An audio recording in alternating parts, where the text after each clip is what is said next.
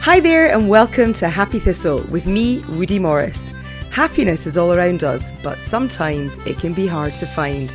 I'm here to remind you of your happy, sharing top tips along the way and helping you remember when you smile, the world smiles back. Let's go! Here's the show.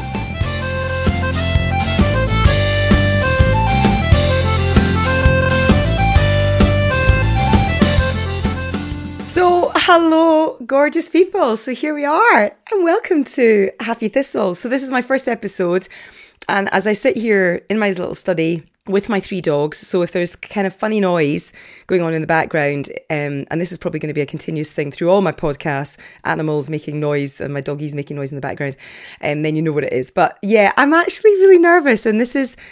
oh man, this has been a long time in coming, and I suppose I want to first of all just say a big shout out to a lot of people who have said to me over the years, Woody, you've got to do a podcast, you've got to share all your happiness hacks with people, they need to hear this. And where did this come from? Well, I guess, lockdown, when we were all in lockdown 2 years ago, and in that crazy period for all of us, I was actually so overwhelmed with gratitude for my life. And I kind of wanted to share that with people because there was a lot of people out there really having a really shit time. And I just was so grateful. I live in the Scottish borders.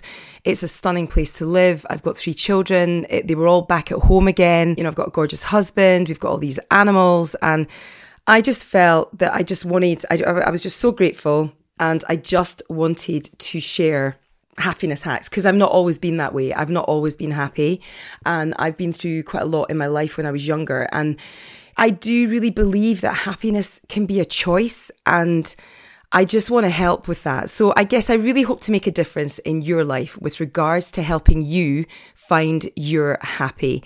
So as I say, it's been a long time in coming, and here we finally are. And what stopped me is, I guess, we are so fearful to live fully out because of judgment. We're so conditioned to fit in, to be liked, to be seen to do the right thing, that we rarely do the right thing by ourselves. And, I kept thinking, what have I got to share? Oh, there's so many other podcasts out there. They're better than me, and these people are better than me. And it's when we get in that crazy comparison mode, which is just not good for anybody, then we stop ourselves from really fully living out. And there's a great book, The 4 Agreements, by Don Miguel Ruiz. I don't know if you guys have read it. Definitely read it. He just talks about that thing about people are just fearful to live full out. And he talks about take a risk to enjoy your life. Say yes when you want to say yes. Say no when you want to say no. Don't look around the room at others. Trust your gut, and happiness will follow. And it's so true. And that comes from me, who has been, over the years, I'm now 51, the archetypal people pleaser. Like, I would always, so concerned about what other people thought. And I just, it crippled me actually in times. And I look back and I just think, oh my God, why did I not do that?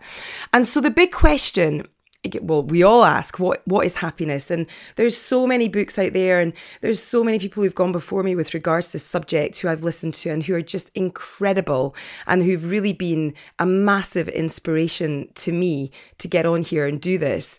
We think it's sort of the common stories are people think that money, status, appearance makes us happy. But we know, particularly as we get older, that it's community, it's personal growth, it's purpose, it's having a why, it's being of service. And that brings you your happiness. And there's so much out there, and obviously there's so many books and all the rest of it. But and I again thank you to all of the authors, which hopefully I'll be able to get them on this podcast at some point. I have so many people I want to talk to about what makes them happy and what they believe happiness is. But why am I so passionate about the subject of happiness and living life full out? Well, there's a backstory clearly, so I'm going to share a little bit about my background, and then just hopefully, at the end of the day, this podcast is all about helping make a difference in your life with regards to you and helping you find your happy. So I'm from Edinburgh originally. I was born and bred in Edinburgh. I was at school, in the same school pretty much my whole life. I've got 2 older brothers, and I was the youngest sister of them. And it was the usual kind of when I was younger, the usual big brother kind of chaos, telling me I had fat ankles and, I was ugly and all that kind of stuff. But they were fab big brothers, and they still are. I'm very, very, very grateful and blessed to have two gorgeous big brothers. And so when I was young, I guess I had a great upbringing. So I guess I probably need to set the scene where I am now. I live in the Scottish borders. I've got 3 children. I've got a gorgeous husband. My children are 21, Harry, Molly, who's 19, and Archie, who is 16, and my husband, Phil. And we live in the Scottish borders. We moved back to Scotland about 8 years ago. So I'm going to go into that in a minute. We live in a kind of a wee mini farm, which is super cute. I've got 2 horses, 4 sheep. Loads of people who follow me on social media will see my little sheep. I absolutely adore my little sheep. 3 dogs, 2 rabbits. So I have always loved animals, and I'm kind of living the dream now because of that. So back to when I was younger. So I had a pretty great upbringing when I was really wee. Things really changed though when I turned 13. So I was walking home from school one day, and my brother was outside the door talking to a friend of my father's, and I walked in through the gate, and I said to my brothers, what's going on? And he said, oh, Dad's been in an accident. And I immediately started crying because I was kind of like, oh, he'd been in an accident the year before. And, I came through the front door and I was taking my blazer off, and I remember it so clearly. And my mum came flying down the stairs, and she was still in her dressing gown. And she kind of started screaming at my brother and saying to him, why have you told her? Why have you told her? And I'm thinking, what? Told me what? And she just turned around and said, your dad's dead. And when you remember so clearly where you are at that point, and then I just remember running out the house. And after that, everything was a bit of a blur. I don't really remember much after that. And I guess that day things changed massively for me. My mum really, really struggled. She became an alcoholic, and there was days I would come home and I just didn't know what I was going to get when I came back from school. And, we're talking, this is a long time ago. Things like this are talked about now, and it's a lot more out in the open. Then, at age 13, I was really embarrassed. I was really embarrassed about what was going on at home, but also hugely protective of my mum, because she was a great mum when we were younger. She was a fantastic mum. And, she always believed in me, encouraged all of us to follow our dreams and dream big. And I guess I credit her for a lot of my self-belief that she gave me. But things changed a lot, and it was tough going. And as I say, we always we kind of covered for mum, and it was a really tough time in my childhood. So I guess I always had a really deep-rooted belief in myself, thanks to my mum, despite all the chaos that was going on around me. I left school with not really the qualifications. Well, I didn't. I left school without the qualifications to get into any kind of decent college or university, despite being at private school my whole life. So that was a bit of a waste of money. But, my school were incredible at looking after me, and I loved going to school, because my home life was so chaotic. I actually loved going to school. I never missed a day of school, but more for the social rather than the study. But hey, so I went off to a kibbutz for a year. I'm not sure why I did that. I think I saw some movie and thought it was going to be the most amazing experience. I mean, I did meet lots of lovely people. Came back, I went to college to get the qualifications that I should have done at school, to get into uni to study journalism. So I always wanted to be a journalist. I always had dreams of becoming a TV presenter, despite the fact lots of people were like, oh, it's really competitive, you'll never do that. I kind of always just dreamed big. I always believed it was possible. And again, I really do credit my mum for that. For just always, she used to always say to me, oh, you can jump over their heads and backwards. And I wanted to kind of prove it to her as much as myself. So I went to uni, did my qualification, and then after working in local radio for a year, I headed off to Hong Kong. It was a place where you played hard, partied hard, and I just thought, yeah, I quite fancy that. So I headed off there with a view to landing my dream job. I gave myself a month. I slept on the floor of my friend's house, and ended up getting a job with TVB, which was the local terrestrial channel, and literally landed the dream job I was looking for as a sports reporter, and started my job. 2 days later, I got a call from my brother to say, you need to come home. Mum's in a really bad way. You need to come home now. In fact, you need to get on the next flight home. And I was like, oh my God, this is a nightmare. I need to get home straight away. So spoke with my boss, who basically said, you need to be back by the 18th of December. We'll keep your job open for you. And I was thinking, oh, it'll all be fine. It'll be fine. So got on the flight, got home. My mum had been kind of really poorly, in and out of a kind of coma.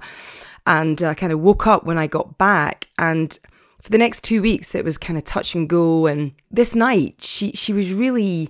Anybody who has dealt with anybody with alcoholism will know a lot of it actually really affects their brain and their kind of coherence. And sometimes they're really lucid and sometimes they're actually mad because of all the toxins that go into their brain. And there was one day my mum sat up, tried to light a cigarette and said to the nurse, the only thing that quenches my thirst is a lager and lime. And you know when you're just like, oh my God, Mum, this is why you're in here. But she was quite a character. Anyway, this last night, she was really in good form. And I remember just thinking, oh, you know, I really think she's going to get through this.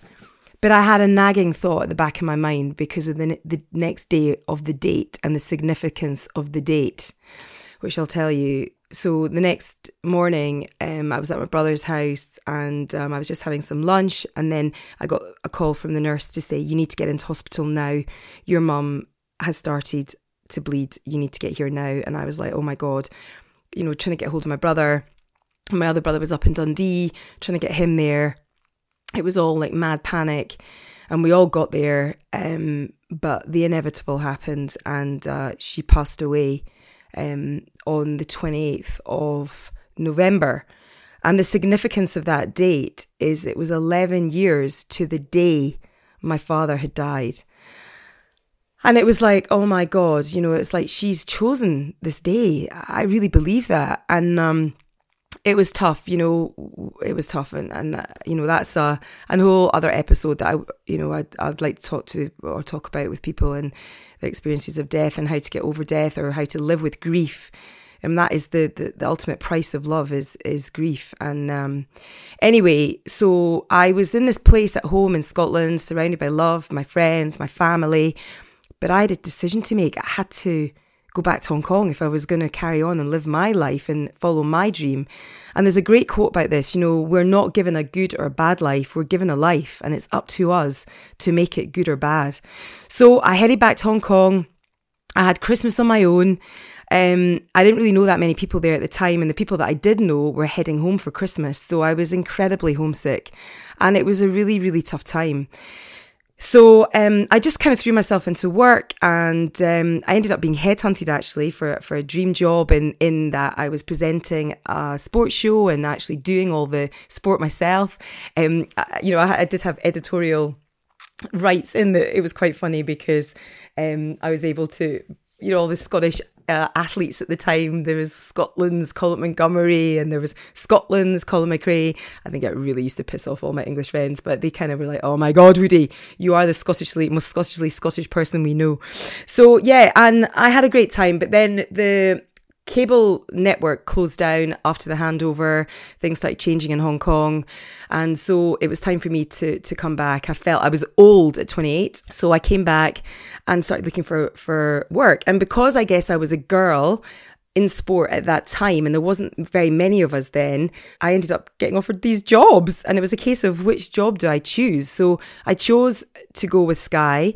And I was fronting a sports show with them. Gabby Logan, or Gabby Yorth at the time, she was, and Gabby Logan headed off to ITV and I took over her role. Sky, I look back and some of the sexist stuff that went on there was pretty crazy, but that's a story for another time. I would love to have a conversation with Gabby about this at some point. But yeah, anyway, I then went on to GMTV and loved it there. It was lots of fun.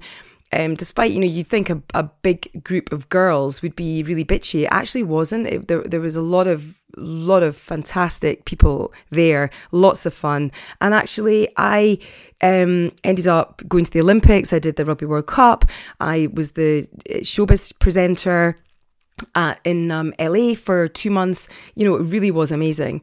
And I'd just actually been told I was about to, in fact, I was about to go into my boss to tell him I was pregnant, when he then said to me, by the way, Woody, we'd like you to cover the Sydney Olympics. And I was like, yeah, but by the way, I'm pregnant.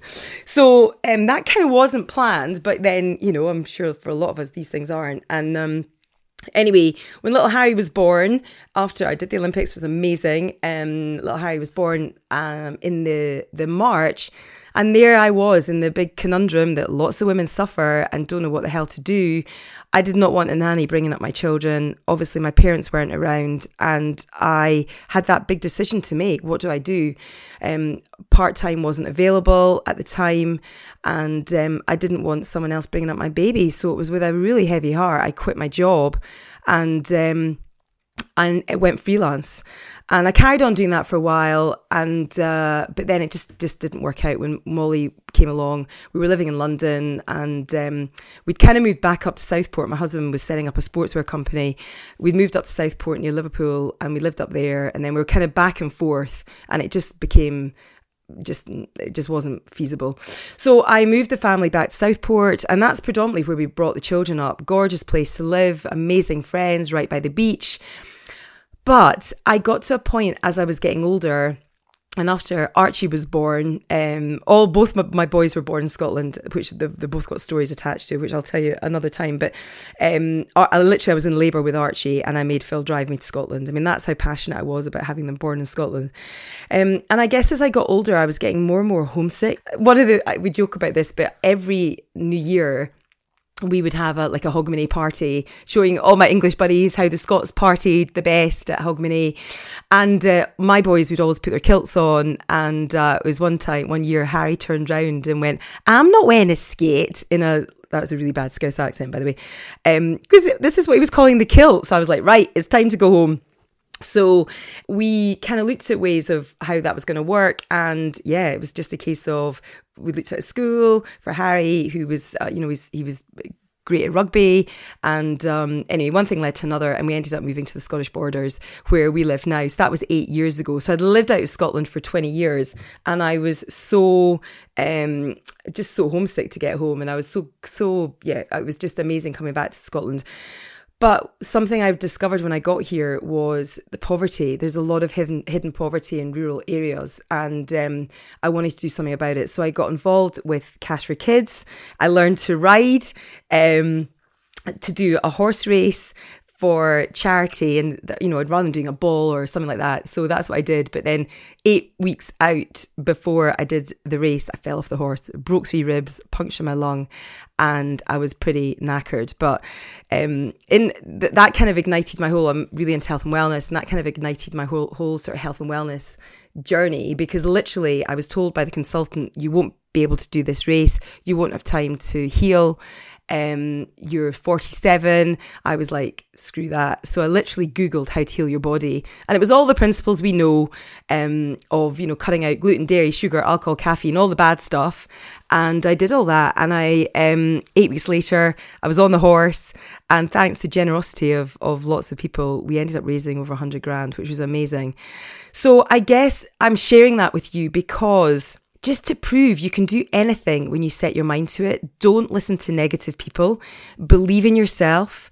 And if I'd listened to people when they said, oh, you'll never be a TV presenter, you'll never raise this money for Cash for Kids, always believe in yourself. And I think that's something that, despite everything that happened through my childhood with losing my parents at a young age, I did always believe in myself. And I think that's the thing, and this is where I'm going to finish on today, is life is just so short. These last couple of years, I've lost numerous number of friends to all different things who are so young. My parents died so young. Every day I'm grateful for my life.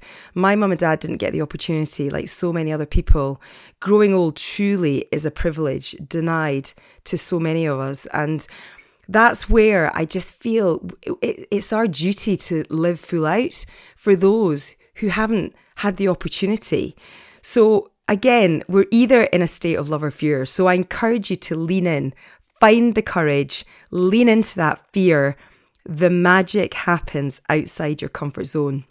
So write that letter, make that phone call, run that 5K, learn to ride, do whatever it is you dream of doing, do that podcast. You know, whatever it is, you know, the most valuable thing you have in your life is your time and your energy. Both are limited. So guys, that's kind of an intro to me, my passion about happiness and living life full out. So I really look forward to sharing this journey with you. And please, you know, come back to me, give me some feedback. Let me know who you'd like on the show. There's so many people I want to give a shout out to. I'm going to get my gorgeous buddy Vic on the show at some point. We did Spill the Beans together in lockdown, and you know, we shared lots of happiness hacks and fun along the way when we did that. So yeah, thank you so much for joining me, and just have the best day. Lots of love. Bye. Thanks so much for joining me. If you loved what you heard and think it could help someone else, then please do share on social media. You can find me on Instagram at Woody Morris with 2 Y's. And if you feel inclined, please jump onto Apple Podcasts and leave a wee review. Thank you so much for listening. It means the world. And always remember, when you smile, the world smiles back. See you next time.